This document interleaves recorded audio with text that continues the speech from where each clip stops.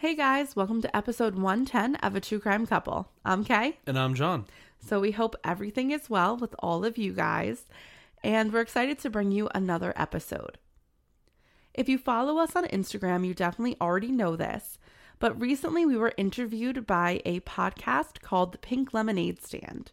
So if you want to check us out there, you can do that. That would be awesome.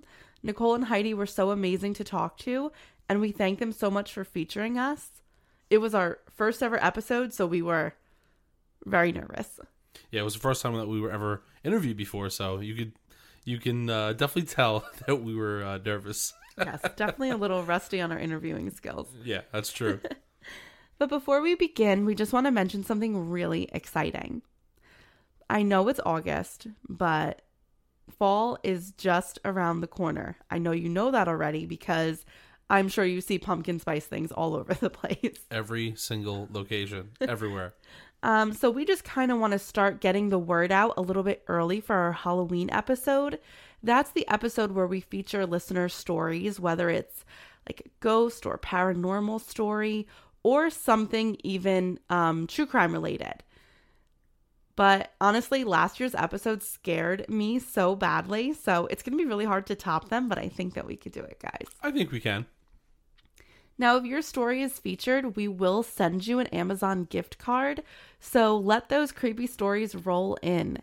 You can send them to us at truecrimecouple@gmail.com. And what I do is I just star all of the scary stories that come in. We've actually surprisingly had 3 stories come in already. So I put a little star on them and I pick a night to read them and terrify myself. So I will get back to every story that gets sent in, I promise you. Well, I feel like last episode I gave you the whole rate, review, follow us, tell people spiel last time. So you want to just get right into it? Yeah, let's do it. In today's case, we're going to discuss a strong woman from Newaygo County, Michigan. She had a very difficult childhood, which led her down a dangerous road. However, when she got pregnant at 17, she chose to start making the right choices in her life. Months after the birth of her daughter, she was brutally raped. When she went to the police to report this story, it resulted in a good investigation and the arrest of her attacker. But the trial would never happen because of the mayhem that would ensue after the charges were filed. Newaygo County investigators went from investigating a rape to being on the hunt for a serial killer. Police say the suspect, 31-year-old Jeffrey Dahmer, has confessed to the killings of 11 people whose remains were found in his apartment. We are all evil in some form or another, are we not? Lock your doors, lock your windows. If you have the ability to provide additional security devices, then by all means do so. Rachel Helena Timmerman's life story was an anomaly, a very strong exception to the rule. She was born on April 6, 1978 in Grand Rapids, Michigan. Many thought that Rachel was destined to fall victim to her surroundings. Her parents had separated. Her sister, and brother learned to fend for themselves at an early age because of this. Her mother was, to put this as nicely as possible, neglectful to her 2 daughters and son. She did not provide well for them, and they often went without proper food or clothing. The neglect was not just physical and financial, but emotional and educational as well. Rachel was not made to go to school, and it just wasn't something that was a priority in her young life. And this is something that we see sometimes in school. Missing school means a lack of skills, sometimes which perpetuates a student's aversion to school. And sometimes low-income students are apprehensive to come to school for reasons like not having clean clothes or having lunch. And the mind of a neglected child or teenager is really not that hard to understand. I mean, if you look back to the times that you were in school, think about how easily you got embarrassed over the silliest things or how nervous you were about what people thought of you.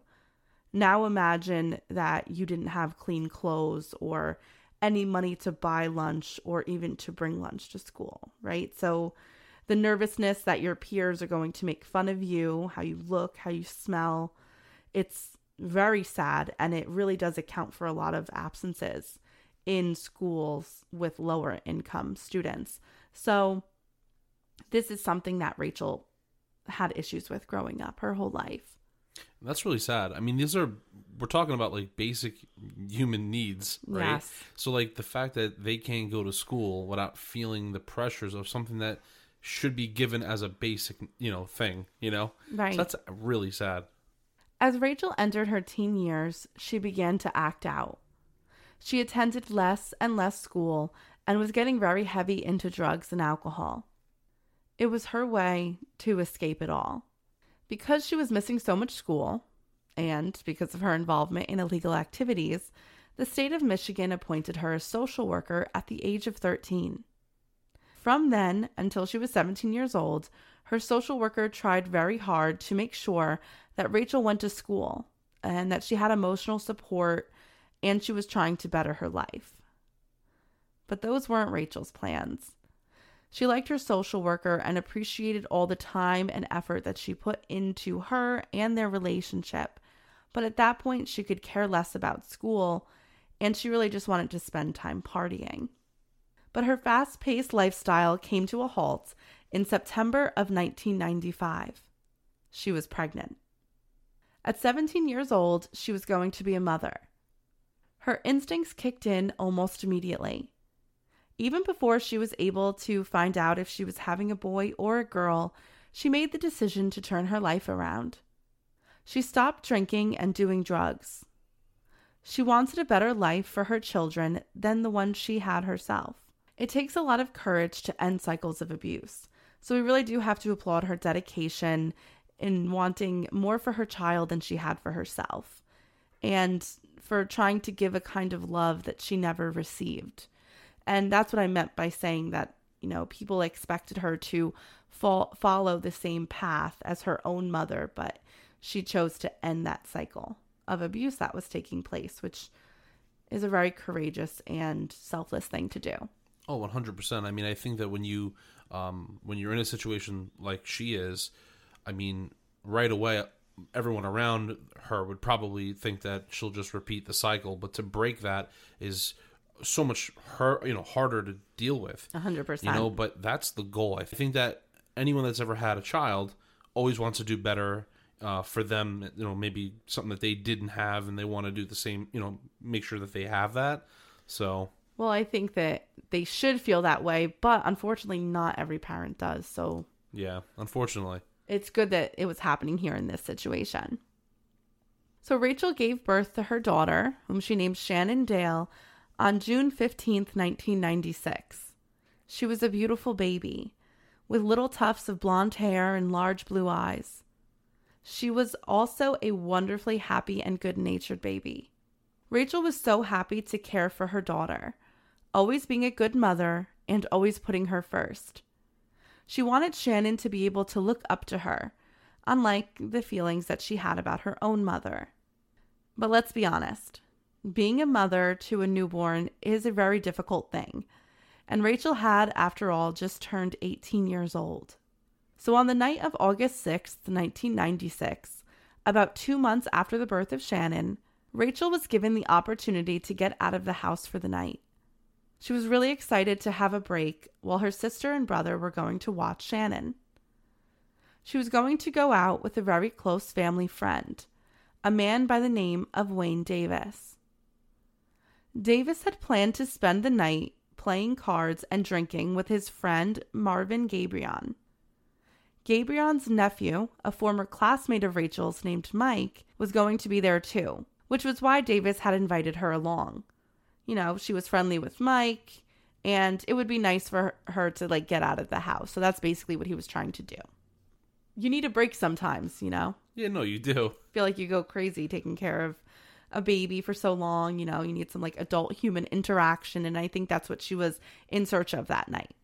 Seriously, need some air. Yes. So at some point during the night, while the four companions were driving together, they were actually driving home from this night of playing cards. Marvin Gabrion, the friend of Wayne Davis, and the only of the three men that Rachel did not know, pulled the car over while they were kind of on a back road. He forced Davis and his nephew Mike to get out of the car, but made Rachel stay inside. The men, both scared of Gabrion for their own reasons, which we never truly find out completely, comply with his request. He then drove Rachel to a remote location. Terrified, Rachel begged for him not to hurt her. When he pulled over, he told Rachel to get out of the car. She knew that there was no one around and no one could help her. She had an idea that Gabrion was going to rape her. Now we have to think at this point, this poor girl had just given birth 7 weeks prior. So she was still healing to a degree. And, because it does take I believe it's 6 weeks for you to even be able to have sex again after you, not saying that this is sex whatsoever, but you can't even have sex until 6 weeks after you give birth. Mostly. I mean, I'm sure it changes with every case, but that's like the average. So this is only 7 weeks after she's given birth. She's probably still in pain. Wow. Okay. So she tried to fight Gabrion off when he approached her, but she was no match for him. He beat her and raped her repeatedly. During the attacks, he hit her head repeatedly against the hard gravel ground and bit her nose hard enough to break off a piece of skin. Oh my God, what an animal. Yeah. When the brutality was over, Gabrion had Rachel get back into his car. He drove her back to the trailer that she lived in with her mother and sister. Rachel, having had been beaten and raped, sat in the front seat of the car distraught. When she saw the trailer and knew she was so close to safety, she must have said or done something to elicit a violent response from Gabrion, because the next part of our story picks up with Rachel's sister, Sarah. Sarah had been the one that Rachel entrusted to watch Shannon. She had gotten her niece down to sleep, but was awoken late in the night by screaming, crying, and banging. She ran into the living room area of the trailer and found her sister facing the front door. She was hysterical.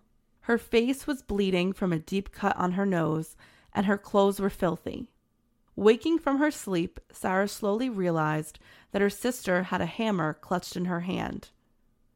Before she could ask why she had it, she understood why. A man yelled from the other side of the door. He was angry and banging. He screamed that Rachel was going to pay for what she did. But looking at her sister, Sarah thought whatever she must have done was not worse than what he had done to her. Rachel yelled back at Gabrion, telling him to leave. He refused, and for several more minutes, he pounded at the door, while the two girls sat terrified, both clutching the hammer. Eventually, Gabrion left.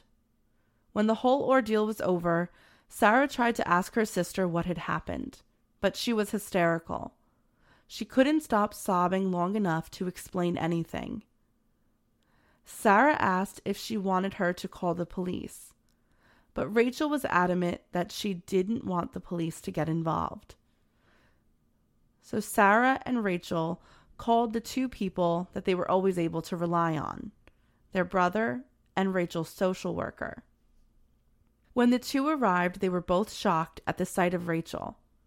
She was disheveled, dirty, and bleeding profusely from her face. They could tell that she was in tremendous physical pain. She was apprehensive about telling them what had happened, but finally they convinced her that she needed to. Rachel told them about what Marvin Gabrion had done to her. She then told them that she was terrified. He had said that if she told anyone what happened, he was going to kill her and Shannon. And after seeing his temper that night, during the attack and after, Rachel was pretty sure that he would make good on that promise. So she was telling them what happened, but I And, this is unfortunately something that happens with a lot of rape victims, is that they don't want to come forward for a few reasons. Some of them being fear, right? Fear that there's going to be retribution for filing charges, especially when he's threatening to murder her and her newborn baby. But also, the shame of it. And unfortunately, shame is linked with sexual assault, which it shouldn't be, but it is. So they're trying to convince her maybe it is a good idea to get the police involved, especially if he is threatening you, because, what's to stop him from just doing this again? I mean, yeah, obviously, and he knows where she lives, which is another, kind of strike, too. It's one thing to be threatened, and obviously she's been tortured and raped at this point and beaten. I mean, it's like a perfect storm here of, what could happen moving forward. So, yeah, I mean, I would absolutely get the police involved. But the worst part about this whole thing so far up to this point is that I have a feeling that if there wasn't the sister there at that time, who's to say that she would have done anything, moving forward? Maybe she wouldn't have gotten the police involved. That's very true. So unfortunately, she had to have an audience of her, meaning her, her sister there, and having the brother and the social worker involved for this to even get to the next point. Right. So it's sad that that has to take place, and other people need to see her in such bad shape for them to move forward and be like, hey, look, it's a good idea to get the police involved. I know what you're saying, because if she was alone, she might just never tell anybody. Right, which is, I think, happens a lot. Yeah, that's sad. So it took some time, but eventually Rachel's friends and family were able to convince her that the best thing for her to do was to go to the police. Gabrion was violent and unpredictable, and she needed protection. She filed a police report with the Newaygo County Sheriff's Department. It was also very brave of Rachel to move forward with these charges against the man that had attacked her and was threatening her. As a sad aside, her social worker said later in interviews that unfortunately, because of her past, Rachel really didn't value herself or think that she mattered.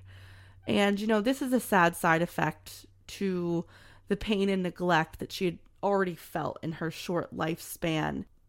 She didn't think that it mattered that she was attacked. She said to her social worker that she wanted to come forward because she didn't want Gabrion to do this to another woman. She valued a stranger that she didn't even know yet over her own self, which is, it's sad. And sometimes I feel like men like this, predators, they find these women, they have this sixth sense about them where they can spot a victim that doesn't value herself for whatever reasons from her past. And that's who they choose to attack and to victimize because they know that they're less likely to come forward, which is sad. And this is another instance of Rachel again breaking a cycle. Yeah, you're right. And it's actually very, it's interesting because what you're bringing up now is a good example of it. Another one would be where serial killers will choose to target whether it's women of color or prostitutes because they're victims that no one will, well, in their eyes, no one would care about. Right. So it's a very, it's the same thing kind of. Yeah, the lesser victim, right? That's what has been perpetuated in society because those are the victims that nobody speaks about, which is, again, unfortunate. Yeah. So once they received Rachel's report, the Newaygo County Sheriff's Department, which was very troubling, they wanted to speak with Gabrion as part of their investigation. Detectives were able to reach him by phone. He said that he would come in early the next morning to give his side of things. But Marvin Gabrion did not show up at the police station. Instead, he faxed over his statement. He faxed the statement over? He faxed it over. Oh my God. Yes. It's pretty crazy. So Gabrion had written a 5-page account of the night of August 6th. In his fax, he stated that he, Rachel, Davis, and his nephew were at his friend's playing cards. They then left in his car he had been driving, and he claimed that during the drive, Rachel had offered to perform oral sex on him, just in the middle of a car ride. He then let Davis and Mike out of the car so he could be alone with Rachel. He said that they drove far down a remote road and got out of the car together. This story is so ridiculous, and I don't even want to read it, but I have to. He claimed that once they got out of the car, Rachel performed oral sex on him and then I can't believe I have to say this sentence. Holy shit.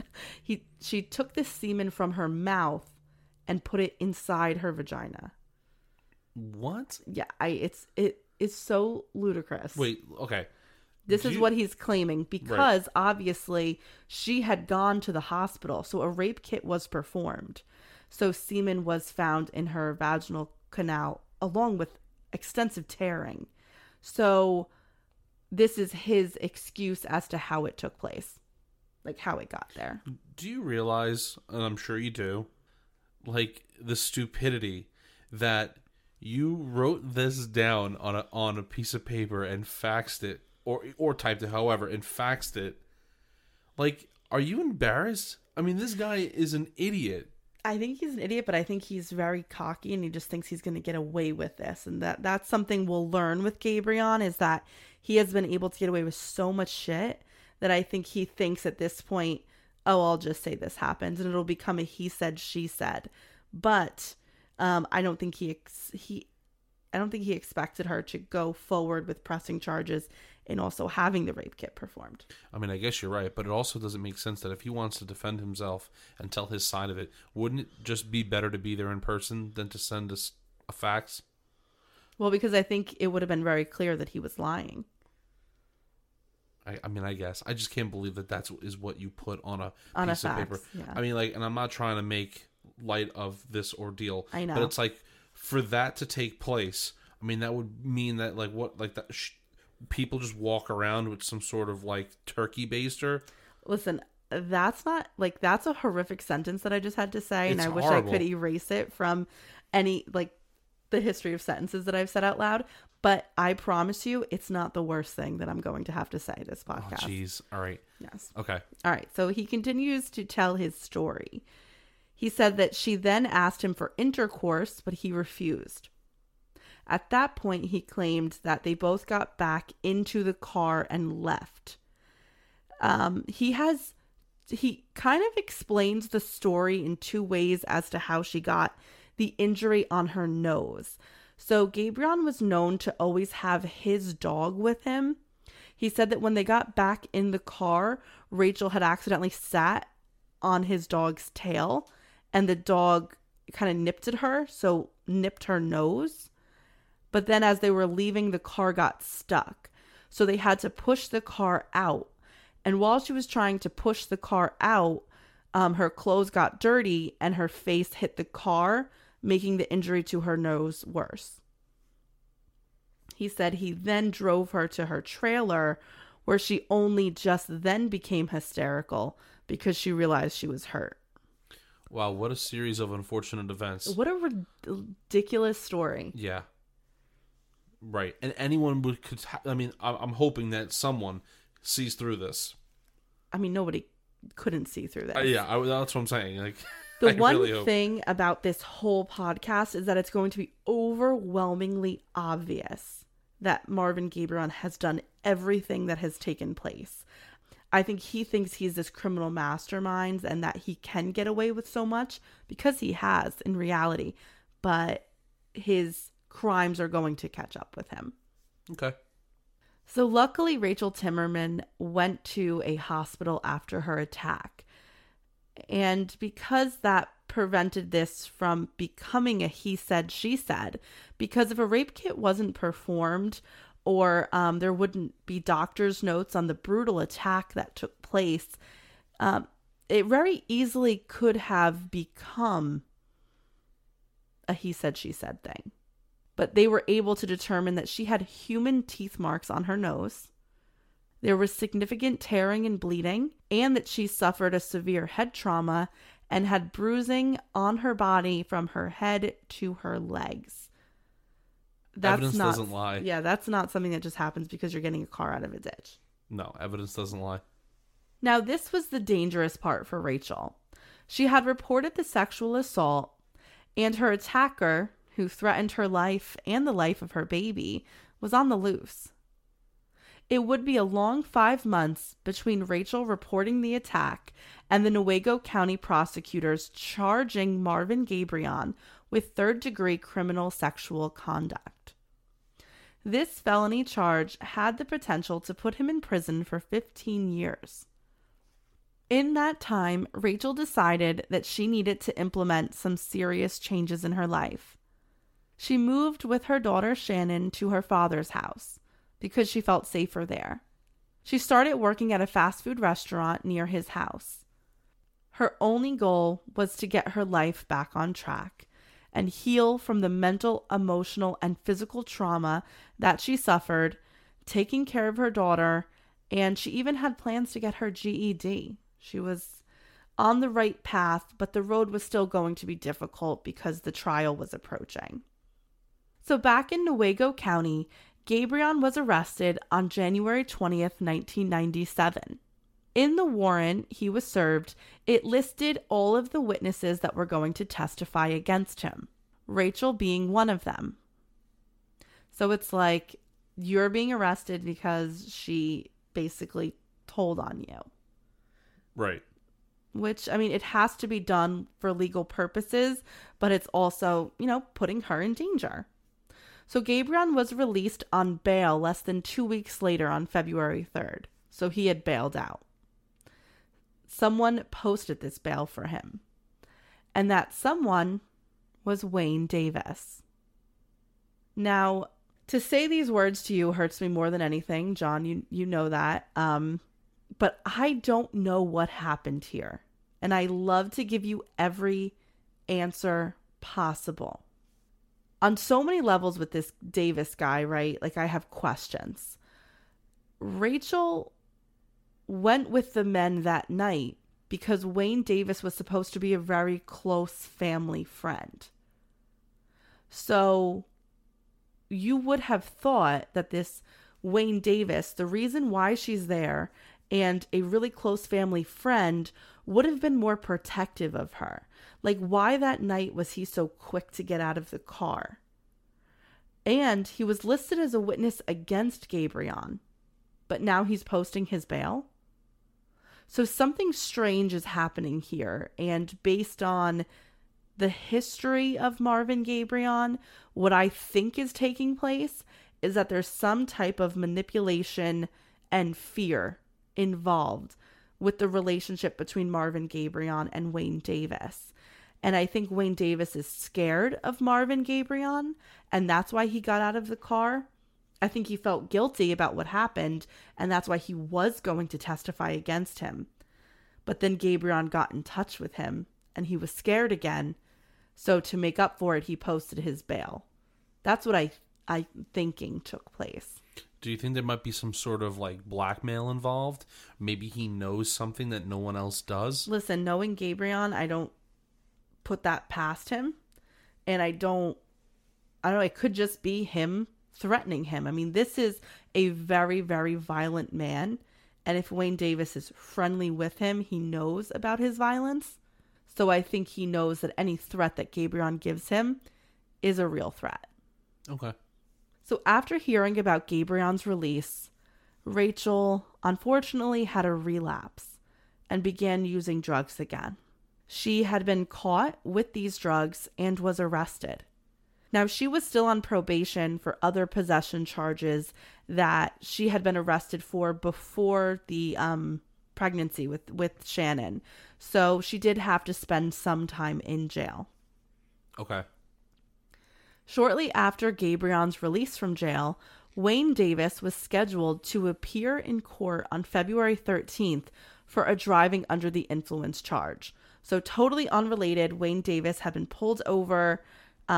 He was found to be under the influence, and now he had a court date based on that charge. Okay? All right.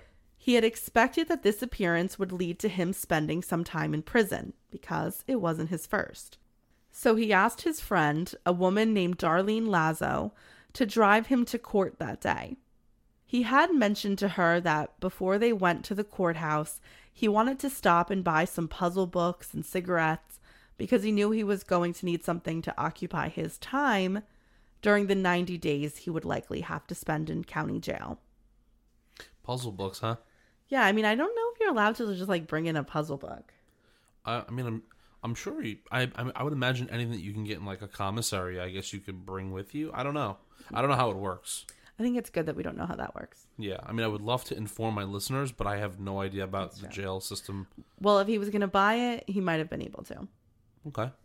So on the morning of this hearing, Lazo went to pick up her friend, but Wayne Davis did not come out to her car. So she went to the door and rang the bell, but there was no response.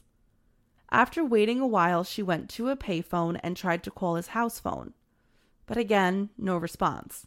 So she went back to his house several times, and just that day alone, she went back several times. He never answered the door. She then tried to check spots that she knew he liked to hang out at. He wasn't there. He was nowhere to be found. 2 days later, she went back to check in on him, thinking his disappearance was odd. And on the door, she found a note that was signed by Wayne Davis. The note stated that Davis had left for California because he was scared he would be sent to jail. Oh my God. Now, Lazo thought this was weird, right? I mean, this is also bullshit because she knew he wasn't scared to serve the 90-day sentence in county jail. In fact, it was something that he expected to do and had planned for. So she forced her way inside of the house. She said things had been left in his house that he most certainly would not have left behind.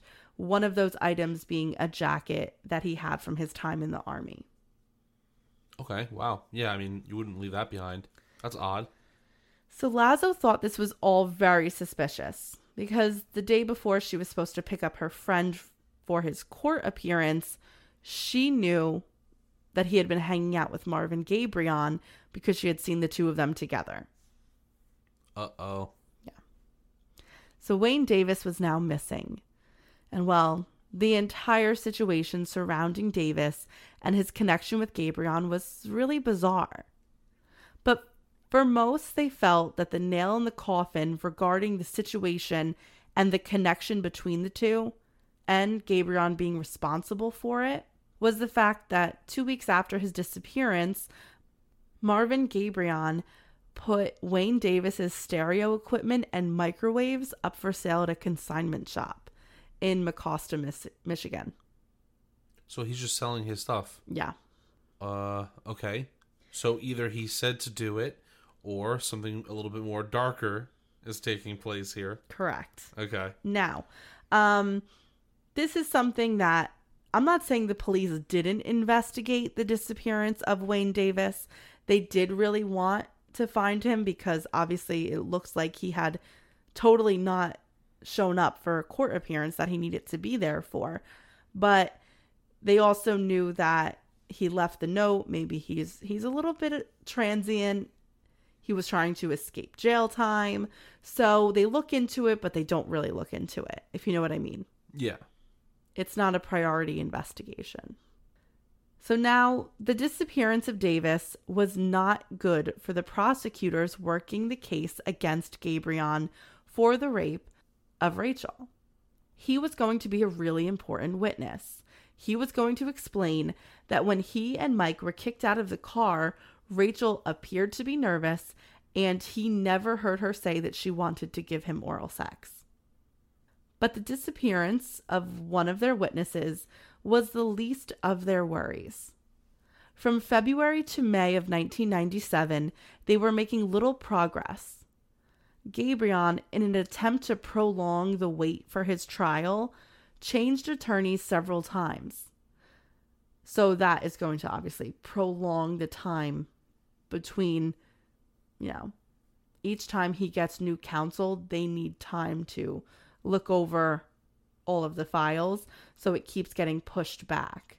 but finally a date was set for June 5th of 1997. Okay, good. I mean, at least he can't keep prolonging it. I mean, this has to go down. Right.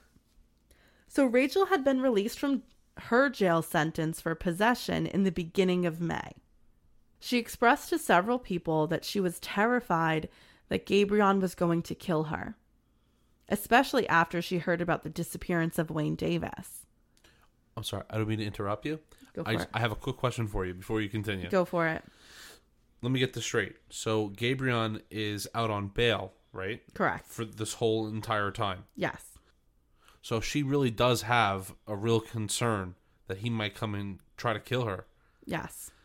Because he is out on bail. Right. And clearly, I mean, this is something that is very obvious to everyone. He isn't really shying away from hanging out with people that are supposed to be testifying during the trial. They disappear. He's selling their stuff. Yeah. So, yeah. I mean, this fear is valid. I think it's a little weird. I just want to also point this out. Wouldn't he be considered a flight risk? No, because he didn't have the means to be traveling. I see what you're saying. Also, it's dependent on the crime that he's going to be facing. So he was allowed to make bail because Wayne Davis posted it for him. But him hanging out with witnesses that would be helping his behalf, wouldn't that be like some sort of witness tampering? If he's hanging out with them, they are definitely not supposed to be hanging out. They post bail, he's out, and now he's just hanging out with the witnesses that are going to help him possibly sway a jury to not convict him. So in a way, that's like witness tampering. Well, this would be like a judge trial. Oh, judge trial. Yes. Okay. I do think that there's a lot of weird things going on with this case that would make it a very difficult thing for the prosecutors to work on, which they were having so much time. They were having so much trouble with this case, and it was making them feel exasperated. And that is the intention of Gabrion the whole time. Yeah. Wow. Now, Rachel's fears were real because on 2 separate occasions, she called the sheriff's office to report that she had seen Gabrion and was worried that he was going to make good on his promise to kill her. So he is stalking her.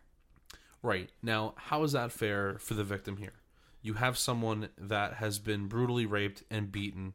You're putting her through all this hell.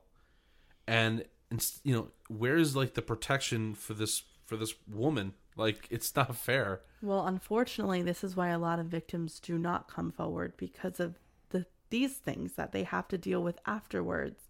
And I think that this is 1997. I believe as a society and within our justice system, we've come a long way in protecting victims and dealing with these sensitive topics and situations like this. But again, what can they do?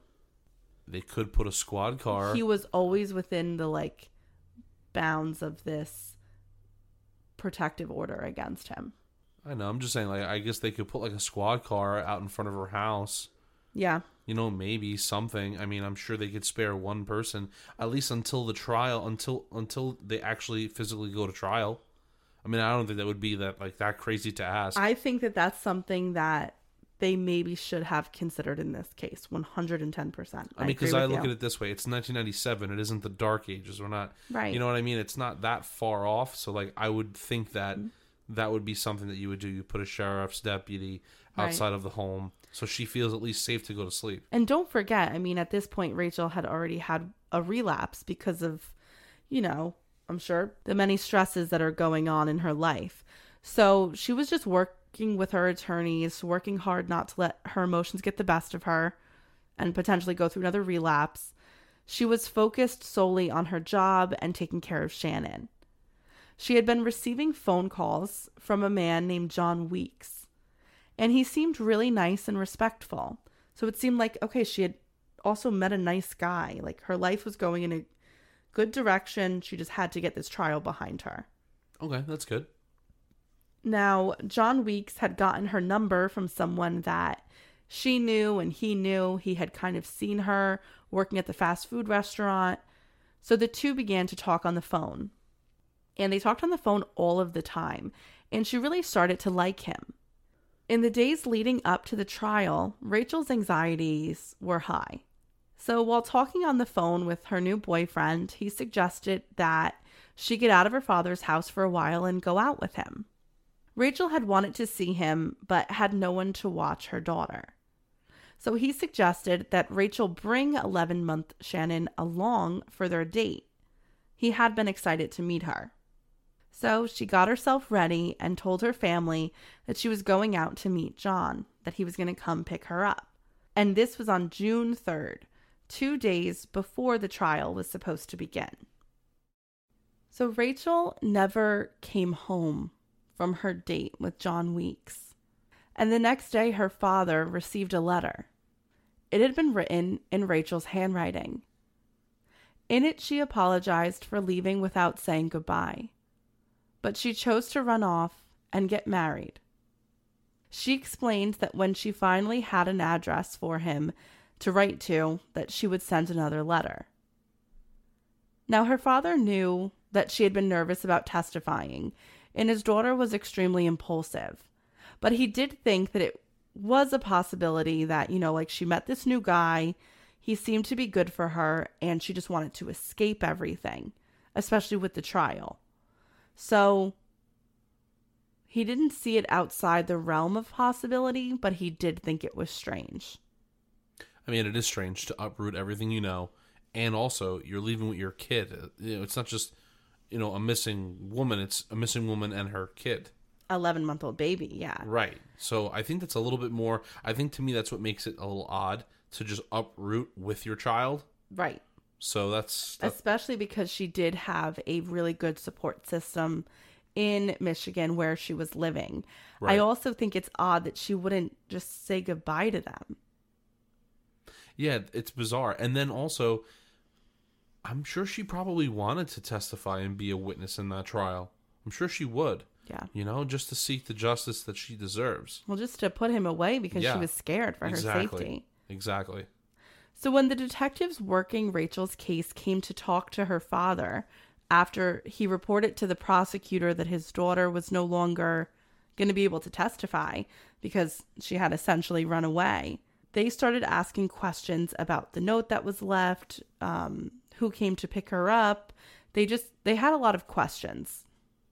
Rachel's family told the detective that they did see a man come to pick her up. And they said that although the man never got out of the car, it was very clear that this was a young man, and it was in no way Marvin Gabrion. Because, of course, that had been the initial fears of the detectives. The June 5th trial of Marvin Gabrion came and went. Prosecutors asked the judge to postpone the trial because they were missing the woman that was accusing the defendant of sexual assault. The judge did allow postponement, but just days after that was done, a letter arrived in the mail for the prosecutors and the judge. In the letters, which were written also in Rachel's handwriting, she stated that Marvin Gabrion had not raped her. She explained that she had just been mad, that he didn't want to have sex with her, so she wanted to teach him a lesson. Okay. It all goes back to the facts. Yep. All goes back to the facts. No. Oh, wait, I'm sorry. I should... Oh, do you mean like facts? Facts? Like the fax machine. That's what I said. Okay. Just want to make sure. It's a nice play on words there, though. It was. Because I have a feeling that this was a concocted plan for her to be taken, write this letter that went to both the prosecutor and the judge, right, and then whatever happens to her, happened to her. This is what I'm getting from this right now, yes. I think. And that's exactly how this case is. Like I said in the beginning, overwhelming. Like, this is not a whodunit. This is a, holy shit, Marvin Gabrion is a monster case. Yeah. It is clear. I mean, I don't think he realizes how transparent all of this is, but it is. In this letter, Rachel, in quotes, went on to reveal that she couldn't bear the thought of locking up an innocent man. She only wanted to scare him. So she asked if all the charges could be dropped. And she said that she had moved out of the area and just wanted to move on from this situation. Very interesting. Yes. I'm sure that has never happened to prosecutors or a judge before. So detectives were able to determine that both letters were postmarked from Arkansas. But there was something interesting about the letters. They were put in envelopes that had pre-printed holographic stamps on them. And nothing else was able to be determined from the letter. There was just confirmation that it was Rachel's handwriting. The judge was forced to make a decision. The detectives couldn't find Rachel anywhere, so they were forced to drop the charges against Marvin Gabrion. I mean, I guess that's true. I mean, if you have no eyewitness people because they're also missing, you have your star witness to put this dude away, and now you don't have it. So Right. yeah, I mean, what else can you really do here? Yeah, I think that at this point, they knew that there was something bigger going on here. So they were like, let's drop these charges.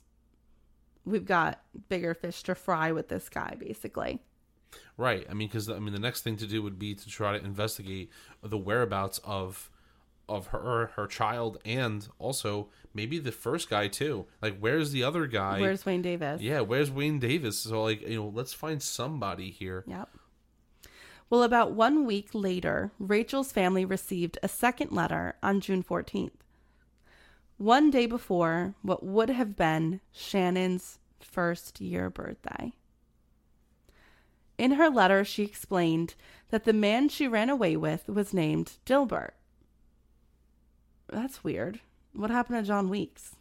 Yeah. Okay. She said that this man had gotten a job in Arkansas, and she was considering living out there forever.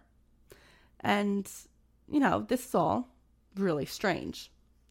So this is where I'm going to introduce another player into this story, a woman named Kim Verhaeg. And Kim is the paternal grandmother of baby Shannon. So Shannon's father, Rick, was Rachel's ex-boyfriend. And Rick lived in Florida, but Kim was very active in her granddaughter's life. Actually, for two kids getting pregnant at 17, it was actually a really supportive situation because Rachel's father and sister were really super supportive, and Rick's family was also really supportive and stayed in close contact and had good relationships with Rachel. So there really was a lot of love and support here. That's really nice. Yes. Well, Kim thought this was all a lie. She didn't believe that Rachel would just leave and get married, and she definitely didn't believe that she would relocate with the baby without letting her or her son know. Right? Also, don't forget that her son Rick was paying child support. So what, now all of a sudden she doesn't need this? So it was just very bizarre. Right, because if you move, where you need to know where the child support goes. Right. I feel like that's even like a legal That's matter a very too. basic thing. So she even thought the letters were off. Definitely not in her character to send letters to her family like that. And to a judge and a prosecutor. It's just very bizarre. So she thought the whole situation needed to be looked into. Like, she was demanding an investigation because no letter was sent to Rick, and Rick would have most definitely received a letter if this were true. But Kim would not have to wait long for answers. 1 month after Rachel left for her date, a call came in to the sheriff's station. A body had been found. Douglas Sorter had gone fishing on Oxford Lake, which is also in Newaygo County. In his news interview, he stated that he and his son-in-law often frequented the spot. He would say that it was more like a mud hole in the middle of the woods than a lake, but it was good for fishing. So while they were in their boat, they saw something unusual floating in the water. They saw a cement block next to an object that they thought was a shooting dummy at first. Like those 3D rubber silhouettes for target practice? Yeah. That's what they thought it was. So he told his son-in-law that they should get closer because he had an off feeling about the whole thing. They paddle a little closer and the smell hit them. As soon as that happened, they knew what they were looking at. Douglas Sauter thought fast. They were alone in a remote area and they had just found a dead body. They had not gotten close enough to see how decayed it was. It was also wrapped in a lot of debris from the lake. So he was unsure if the killer or the person who dumped the body could still be around. So he made the choice to get in his truck with his son-in-law as quickly as possible, head back to their cabin, and from there they called the sheriff to let them know what they had found. So the sheriff's department and the Michigan State Police were called in to investigate the body in the lake. There was duct tape wrapped around the eyes and face of the body. And like I said before, there was a lot of debris from the lake that had to be carefully removed from the body. And the extraction itself from the lake was very difficult because the body at that point was so swollen and decayed from being in the lake and being in water for that long. It took hours of work, but the medical examiner was finally able to get fingerprints from the body. The ME was also able to determine that this was an adult female that had had a C-section and surgeries performed on her hips. She could be as old as 50.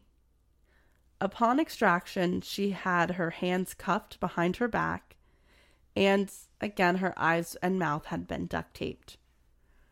Her body had been chained to 63 pounds of concrete blocks. The blocks themselves were distinctive because they had red paint on them. Finally, the medical examiner was able to determine that she had been thrown in the lake in that position alive. Are you kidding me? Yeah. And she was, oh my God. So they threw the blocks of cement. Yeah. Oh my God. That's terrifying. Yeah, and you couldn't see anything, and there was duct tape over your mouth. Oh my God. That's a tragic, terrifying death. That is. It seems like whoever's doing this stuff seems to be very organized. Yeah. And it has to come from, what's his name again? Gabriel, thank you. Gabriel must have some sort of connection here. I don't think this is like intimidation, fear. There has to be he has to know someone that's willing to perform a hit on someone. So you think that there's other people involved, not just him? Yeah, it might be just because.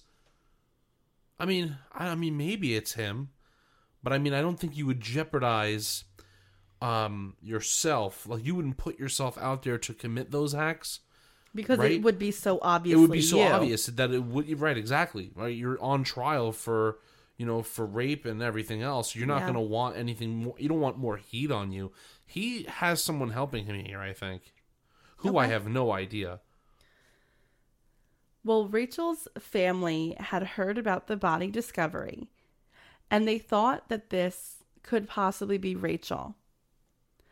Really, at this point, the detectives thought that it had to be someone older because of the hip surgeries, but Rachel's family let them know that when she was 13, she had had 2 hip surgeries. Something, obviously, that's more commonplace in older people, but she needed them. Oh, wow. Rachel also had a C-section when she gave birth to Shannon, so that's why they thought it was her. And after some DNA testing, they were able to prove that the woman in the lake was Rachel Timmerman. Now, this brought the case to a whole nother level. Detectives were now looking at a homicide and a kidnapping because Rachel had left her house with her daughter Shannon, and now she was nowhere to be found. So the FBI was called in. Now, the FBI was called in for 2 reasons. First, because of the disappearance involved an 11-month-old child. Second, where Rachel's body was found, that is on federal property. That was a national forest in which her body was found. So that falls under federal jurisdiction. Okay. A more thorough search of the woods surrounding Oxford Lake was conducted. Cadaver dogs were brought in, and they did indicate that there could be more than one remains in the woods, but they were never able to locate any. The FBI, working in conjunction with the National Center for Missing and Exploited Children, issued nationwide alerts for Shannon, and missing persons flyers were all over the state. They also established a tip line, but no leads ever came in. It seemed like this was not a stranger who murdered Rachel and had taken Shannon, so they started investigating the people closest to them. They start with the father of Shannon, Rachel's ex-boyfriend, Rick Verhaeghe, but he was quickly taken off the list of suspects because he was living in Florida and had an alibi for the day of the disappearance and the subsequent weeks that followed. He also had no motive. He was sending child support, and his mother, Kim, loved being in her granddaughter's life. He had been happy with the situation and the fact that he was in Florida, didn't have the responsibilities of a child, but was still providing for her. So the next person on the suspect list was naturally Marvin Gabrion. He had threatened the life of both Rachel and her daughter, and he benefited most from their disappearances. So it could have been him. I mean, I guess so. I mean, it could be. I mean, come on. I know. I just think that, I guess I'm thinking that this guy's intelligent, but he's not, because once again, I go back to the facts right there. That's all I need to know, right? Yeah, the facts. The facts and the facts. The facts and the facts. I think even if you look at the Wayne Davis situation, I mean, come on, how obvious do you got to be? You're with the guy the day before his court appearance. He disappears the next day, and then 2 weeks later, you're selling his stuff. Well, this isn't a mastermind here. No. It's just a guy that thinks he can get away with it. Well, I think that when the Wayne Davis situation, I would think that he did that, and he probably killed him, right? Yeah. But as far as her, I'm probably, but I'm not sold yet. I don't know. But the Wayne Davis thing, good. Keep for your sure. mind open. Wayne Davis, for sure, I think he had some sort of involvement, but I don't know about this because it just seems a little too obvious. Too obvious, yeah. I just wouldn't want more heat on myself if I'm on trial. Yeah, you're also not someone that would do that. Right, that's true. So the FBI was able to determine that a man with the last name of Gabrion was renting a home in the community of Altona. Now, this is a predominantly Amish community, so it appeared to them that Gabrion had chosen to go out there because he wanted to lay low. On July 12th, the detectives went to the house. No one was answering the door, so they were unable to get in. However, what they learned from the outside would be enough to get them a warrant for next time. Despite it being in the middle of summer and temperatures in the 90s, there was smoke coming out of the chimney for the house. Someone was inside and someone was burning something. And around the property, they found cinder blocks. Cinder blocks that had been spray painted red. Uh-oh. First clue. Yes. So the FBI, although they couldn't get inside Gabrion's house, they didn't want this trip to be a waste. So they decided to talk to the neighbors of Marvin Gabrion. The neighbors stated that they had not seen him in weeks, but they thought that he was held up in the house, or someone was. They also said that there was a transient handyman in town that they knew well because he helped everyone out. He was a young kid. He was always really polite. Well, Gabrion had hired him to do some work at his house, and the two appeared to have become very close. Like, he was over every day. But he had disappeared for past few weeks. Like, they hadn't seen him around.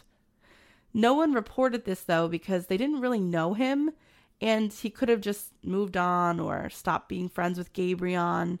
So nobody called the police about this disappearance of a random handyman. The agents asked the residents for the name of this missing man. and they told them that his name was John Weeks. Oh my God. So is he using another alias? I don't know, we'll see. Ooh, okay. Well, John Weeks was not a transient, as the residents believed him to be. He actually lived in the next town over and had a girlfriend. So they went to talk to her. She confirmed what the others had said. She had not seen her boyfriend in 2 weeks. When she was shown a picture of Marvin Gabrion, she confirmed that that was the same man that John had been working for and had become good friends with in a very short amount of time. She said, though, that she did not know him as Marvin. She knew him as Lance. So he had told John Weeks and his girlfriend that his name was Lance Gabrion. Oh, okay. All right. I'm glad you could just clear that up for me because there's so many names being thrown right now. I know. I'm sorry about that. But remember, John Weeks was the person who was speaking to Rachel. Yes. So here's this connection here. All right. So she said the reason that she did not report John missing was because he had told her that he and Lance were making a drive to Texas to buy a large amount of pot. So she had no way to reach him, and she thought that they had been gone for a while, but what are you going to say? I think my boyfriend went missing on his pot run, so she was waiting it out. Okay, I can understand that, I guess. She did say that she didn't like Lance, or the way that her boyfriend acted like a puppy around him, trying to make him happy and doing his bidding. Like one time she caught John on the phone with a girl. Her name was Rachel. Okay, here's the connection.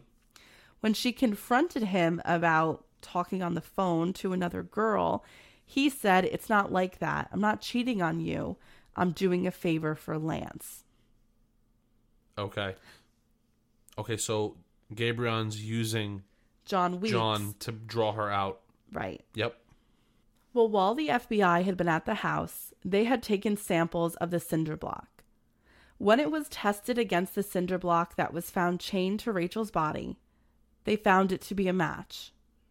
This got them the warrant they needed to search Gabrion's home. He was still missing when they went back, but they were shocked at the sight they saw. Members of the Gabrion family were at the house. They had backed a pickup truck into his garage and were taking things out and loading them into the truck. They were helping him dispose of evidence. The whole family? A few members of the family. What are you guys doing? I just don't know. Oh my God. The special agents with the FBI were like, you can't do that. Yeah, like step away from the area, please. They made them put everything back that they had loaded into the truck, and they made them put each item back in the room that they had found it in. It was then that the FBI entered the premises to carry out the search warrant. Inside, they found that Gabrion was a big fan of duct tape. He used it for everything. He even hung his curtains up with duct tape. Oh, wow. That must be the new method. I have not seen that on HGTV. No? They also found cans of red spray paint that had been used to mark up the cinder blocks. It would later be connected. They found keys to open padlocks, the same kind of padlocks that chained Rachel's body to the blocks, and a book entitled The Perfect Victim, The Undertaker's Guide to Murder. And this is a story of a sexual predator who kidnapped a woman and held her captive as a sex slave. Wow, that's some good reading material. Yeah. So this is all circumstantial, of course, right? None of these pieces of evidence would ever hold up as physical evidence, but it's all damning. They knew that he had killed Rachel, and he potentially killed 2 other men, right? Wayne Davis and John Weeks are missing, and they still don't know what had happened to 11-month-old Shannon. They needed to find him. When Gabrion's family was questioned, they would not reveal where he was located. What they do learn from them, though, after a lot of pushing, was that he went by several other aliases. He had made his living as a scam artist, taking out insurance policies in other people's names, buying and selling properties at higher prices when he knew the properties were condemned. And he was violent, very violent. When something didn't go his way or he didn't get what he wanted, he would lash out. So from all of these signs, it was apparent that Marvin Gabrion is this master manipulator. And other males seem to listen to him, or he's able to manipulate people. I think he knows how to find victims, right? Because that's what we've seen continuously in this case.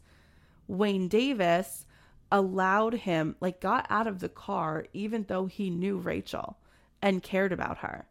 He backed down from testifying and posted bail for him. John Weeks easily fell under his spell and was now missing. And let's not forget about his nephew, who not only got out of the car that night, refused to testify against him, and then was later helping depose of evidence. Yeah, it's so crazy how the amount power. The power and the amount of control that he's able to kind of just push around on people. It's weird. It almost makes you think, does he have something over all these people, or is it just his ability to just control them? I don't know, or persuade them to do stuff. I think it's his presence. I think he's a very violent person, and I think he makes people be really scared of him. I mean, this is something that's really evident. Wow. It's pretty crazy. But he has to also have a charming factor as well. Yeah, I mean, he must have. So upon further investigation, the FBI was able to determine that the house that Gabrion had been staying in was not rented legally. In fact, the person that owned that house was a man named Robert Allen, a man who was known to have a drug problem and be a little transient himself at times. When the FBI contacted Allen's family to try and talk to him about his tenant, the family stated that no one had seen Robert since 1995. So at this point, was it 97, 98? Yeah, 97, almost 98. So he'd been missing for 2 years. They hadn't reported him missing because they assumed that he had kind of just moved on, because he didn't move frequently, and his Social Security checks were being cashed. So they figured he was okay. He just moved on, and he did fall out of touch with them for years at a time. So this wasn't something that was odd. Well, his Social Security checks were being cashed, but they were being cashed by Marvin Gabrion for 2 years. Are you serious? Yes. Yeah, he probably wound up killing him too. Right. At this point, he's now connected to 4 missing persons cases and 1 murder. That's insane. It's 5 people. Wow. So next, they questioned the neighbors again, hoping that someone saw something the night of the murder. One of his neighbors happened to be up at 3 a.m. and he was getting ready for work. This is the night of Rachel's date, or early the next morning, however you want to put it. He said that he saw Gabrion grinding something off of an aluminum rowboat, and then he put chains and 3 cement blocks within the boat. And then he was towing it behind him. That's so incriminating. It really is. It's like he is so brazen about all of the crimes that he commits. Well, I think it goes back to what you said. I just think that he thinks he could just get away with anything. I think that he thinks he's an expert at witness intimidation, or just intimidation in general, and he thinks that people are not going to tell on him, because as we will find later, that has been always what has happened. So when this information gets out about Gabrion being on the run, a former landlord reaches out to the FBI and stated that when Gabrion had moved out of his building, he had left behind a collection of pictures from catalogs, and these were pictures of children modeling bathing suits and underwear for like JCPenney and like Kmart catalogs. The like clippings you said? Yeah. You're like, that's weird. Now, this isn't the last we're going to hear from this landlord. He's got a pretty nuts story to tell later, too. So on July 18th, a member of Gabrion's family was feeling remorseful about not letting investigators know where he could be. This family member is Gabrion's nephew, Mike, who had a lot to be guilty about. So he let them know that the last time he had heard from Gabrion, he was staying at a campground around Hungerford Lake. The entire grounds around the lake were searched, but his camp area had been cleaned out. He had moved on. But he did leave some things behind at the campground. A hair barrette that had been Rachel's, as confirmed by her family, a baby bottle, and a disposable diaper, which gave everyone hope working the case that maybe Shannon was still alive. Wouldn't that be something? I want her to be alive. I mean, obviously I know the outcome of this case, but knowing his personality, I can't see him taking care of a child. That's true. Unless he's willing to like sell the child, which yes, that is a very strong possibility. yeah, I mean, I'm not gonna throw it past him. I mean, this is something. I mean, this guy really doesn't have like a moral compass at all. So yes, if it's for money, he would take care of the child. 100%. I agree with that. So Gabrion eluded the FBI for another 3 months until they received an anonymous tip from someone that Gabrion was working with. The man was running a scam in partnership with Gabrion, and he was sending him money to a P.O. box in upstate New York. He explained that every other Tuesday he sent him money. So the next time Gabrion was scheduled to collect that money, on October 14th, 1997, they staked out the post office. Just past 11 a.m., Marvin Gabrion approached the post office. They waited for him to collect the cash, and then they moved in. He tried to make a run for it, but was quickly caught by the agents. Once arrested, Gabrion refused to talk to anyone but his attorney, unless he was denying the fact that he was involved in anything.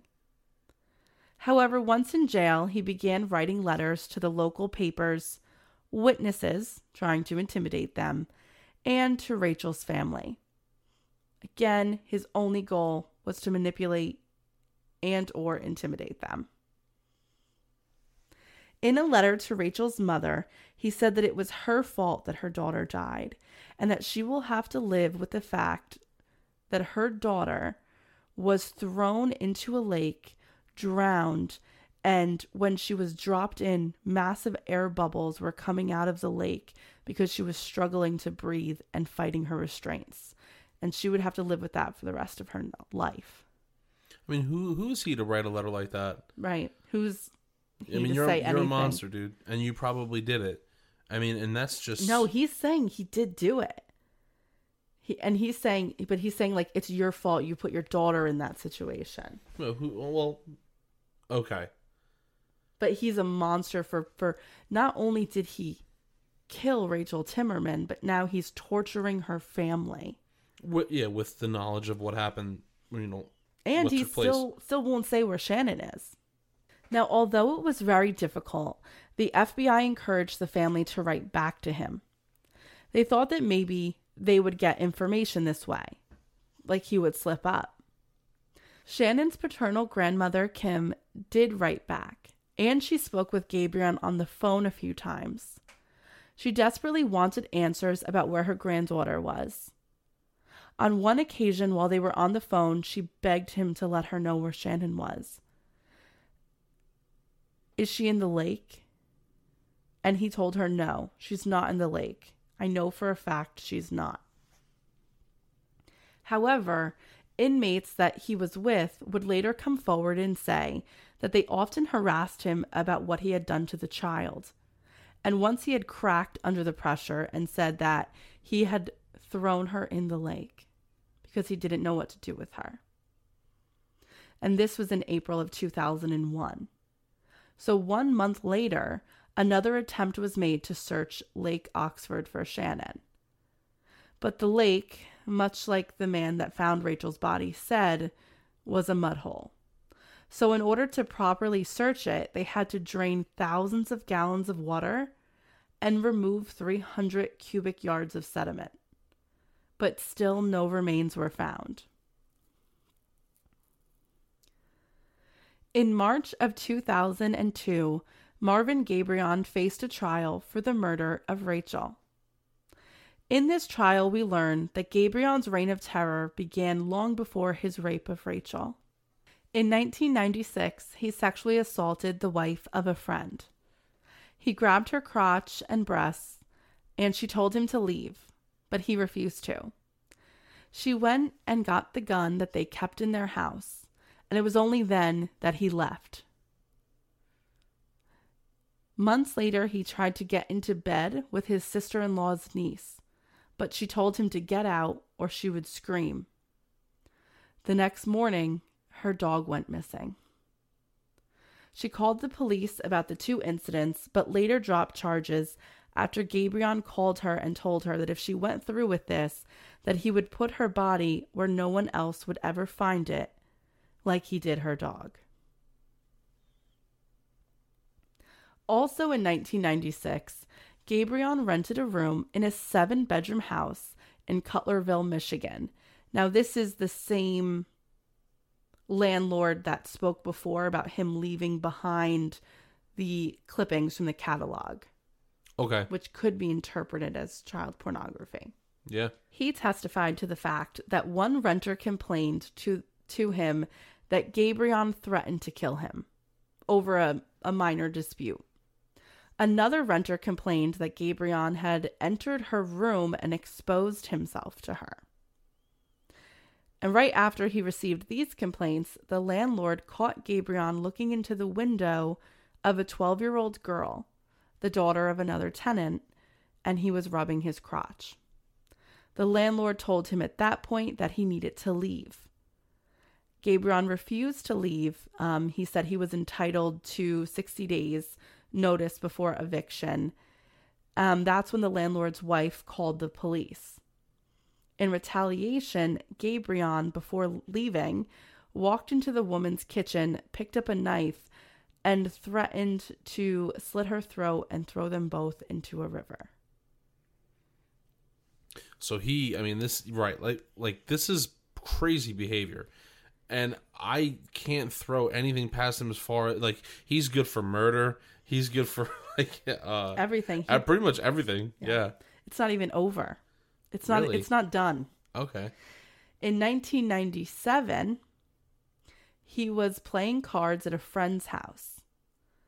He became irate when the man had to pause the game to get medication for his uncle.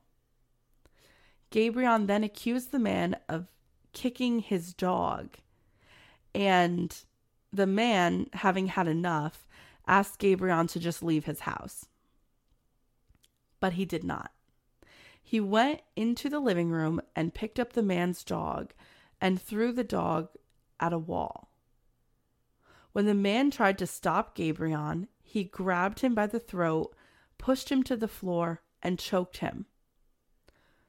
He then got up and began kicking the man in the ribs. When the man's wife tried to intervene, Gabrion grabbed her by the hair and slammed her head to the ground. He was yelling that he could kill the whole family and no one would know. He began punching the woman in the face. As he did, the couple's 10-year-old son leaped on him to stop him. And he threw the boy across the room and punched him in the head several times. He told them that if they called the police, he would finish what he started. Believing him, they did not call the police. I mean, this guy really a reign of terror is no other way to put it. Yeah, he really exerts his dominance on people. I think that he does a really good job of intimidation and manipulation, and see, like I said earlier, he has gotten away with this. He thought that this rape of Rachel Timmerman, he was going to get away with it.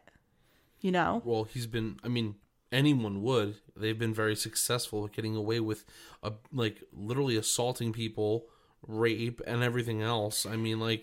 Yeah. Of course he's going to. And listen, he has some sick tendencies. Once, and this is another neighbor, Gabrion shot at a neighbor's house after a silly dispute. When the neighbor called the police, Gabrion's home was searched because a shot had come from his second-story window. I am so sorry I'm telling you guys this. When they searched his home, they found a frog with its legs and arms spread apart, pinned to the floor, and a naked doll next to it in the same position, like spread eagle. On and around the frog and the doll, they found dried and non-dried semen. Oh my God. He is a very sick man. I don't even want to know. I know. I don't even want to get into the details of that. Well, let's just move past it. My stomach still hurts from typing the sentence and just saying it. I told you that wasn't the first sentence, wasn't the worst one. Yeah. He is nothing short of a monster. And when we cover cases and we say, oh, he seems to know what he's doing. I wonder if he's ever done this before. In the case of Marvin Gabrion, we know that he's done this before. And his victims only spoke out about what he did to them or their family members after this case came out. And again, this is because of Rachel Timmerman breaking this silence that all his victims, felt they needed to keep up. It was her strength that kind of stopped him, but unfortunately led to her own demise, which is so sad. Yeah, and I'm sure that those people that never said anything and maybe found out about this after the fact probably said to themselves, yeah, look, he wasn't joking when he said he'd come back and finish us if we said something, because look at what happened to Rachel. 100%. And yeah, you're right. Their feelings are justified as well. And I am sure there are so many other victims out there as well. Oh, yeah. I wouldn't doubt it. But there was something else at play here with this trial. Gabrion, when it comes to the murder of Rachel Timmerman, because that is, when he gets arrested, that's what he's charged with. They're going to wait for everything else, but they know they can get him on the murder of Rachel Timmerman. So Gabrion is being tried in federal court. This is not Michigan versus Gabrion. This case was United States versus Gabrion. And that's because the crime he was being accused of, the murder of Rachel Timmerman, supposedly took place on federal land, because a portion of Oxford Lake, the portion where Rachel's body was found, is a part of the Manistee National Forest. Because this is a federal case, the prosecutors were allowed to seek the death penalty for the crime, even though the death penalty had been abolished in Michigan in 1846. Oh, wow. So this is allowed because in 1988, the federal death penalty had been reinstated. Okay, so because it was on federal land, they can charge him federally and put him to death. Correct. Wow. So the main goal of the prosecutors was to prove that the murder took place in the National Forest. And, the jury found that he had killed Rachel there on federal land. And there's many factors that go into this. But like the guy who found the body said, Oxford Lake is a mud hole, and there were two separate parts of it. One part of the lake is on federal property, and the other is private property. but the lake itself is so filled with sediment and debris that there was no way that her body could ever have gotten from the private property part of it and flowed into the federal. So she had to have been murdered within the federal side of Oxford Lake. And we know from what the medical examiner said that she was alive when she was Thrown off the side? thrown into the lake. Yes. Yeah.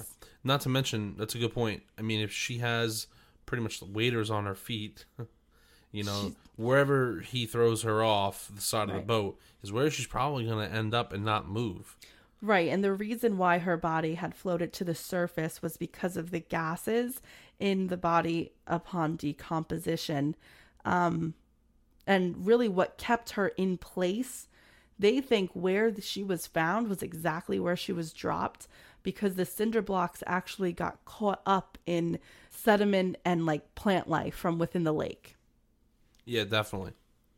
Well, the jury found that he had killed Rachel on federal land. So because of that, he was sentenced to death.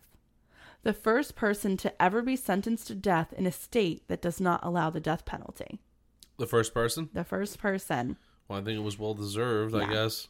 And he was the first person to be sentenced to death in the state of Michigan since 1937. Which there was like a time when the death penalty was allowed again, but then had gone. Yeah. I think like if anyone's fitting for at least being on death row or whatever you want to call it, would be him. This guy's a total monster. I mean, this guy's out of his mind. I mean, he really doesn't care who he hurts or what he's doing. It's very sad. So in 2011, Gabrion appealed both the conviction and the sentence. His defense team claimed that the jury should have been told that if he was being tried in state court, the death penalty would not have been on the table, and the concept of reasonable doubt was not clearly explained to them. The conviction was upheld, but the death sentence was overturned.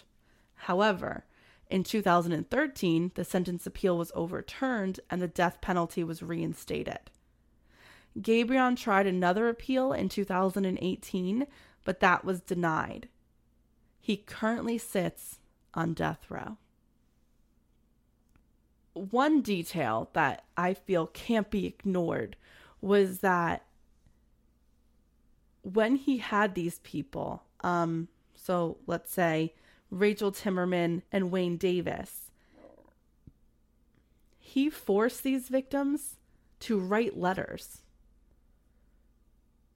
And that's why I think he wanted John Weeks to tell Rachel to bring Shannon along, because Rachel wrote 4 letters, 2 to her family, 1 to a judge, 1 to a prosecutor. And I think he wanted the baby there because he said, write these letters or I'm going to hurt her. Okay, that's what you think? That's what I think is happening. I don't know what he did to Shannon. The theories are he could have sold her to someone.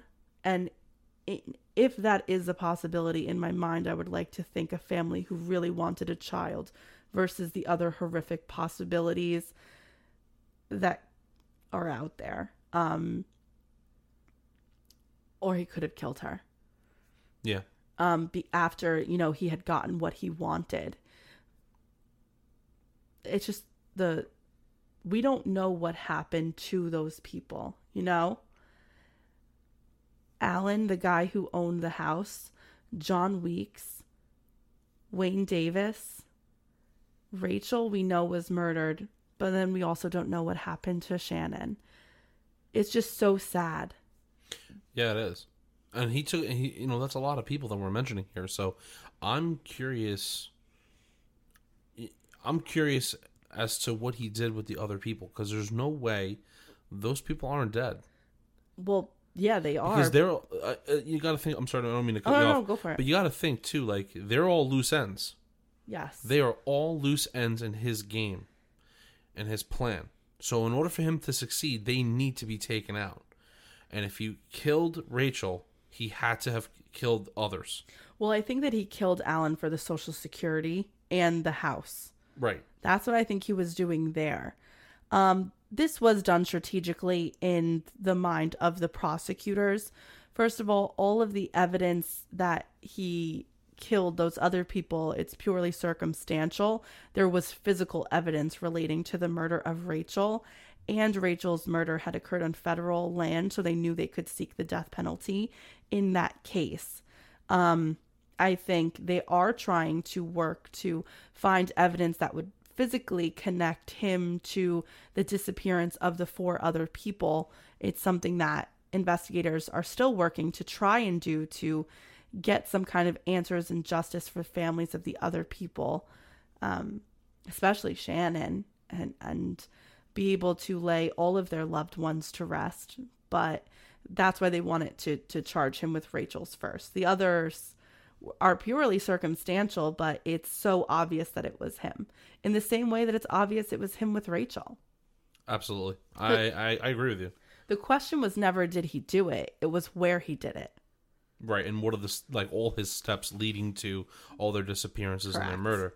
I have to tell you, you always seem to amaze me because I had no idea about this case, never heard about it before. And it's so fascinating about him being the first person to be sentenced to death in a state that doesn't allow the death penalty. This was a good one. I liked it a Thanks, lot. John.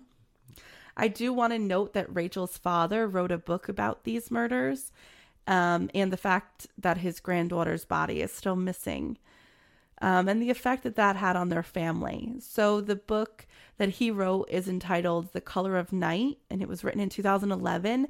We're going to put a link to it in the show notes, just so you know if you're interested further in the case.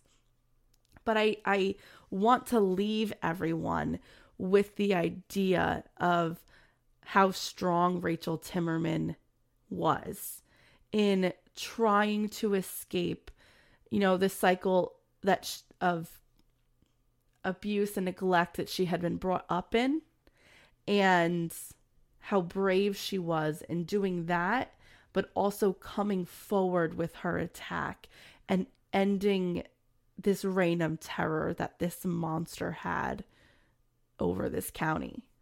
Yeah, you're right. So I just wanted to end it on that versus him, I couldn't agree more. Thanks, John. All right, guys, we hope that you enjoyed the case, and we can't wait to hear what you think about it. Again, if you have stories for us, please, please, please send them in. We want as many as possible. We love making that episode great. And we will see you again in 2 weeks. Bye, guys. Bye, guys.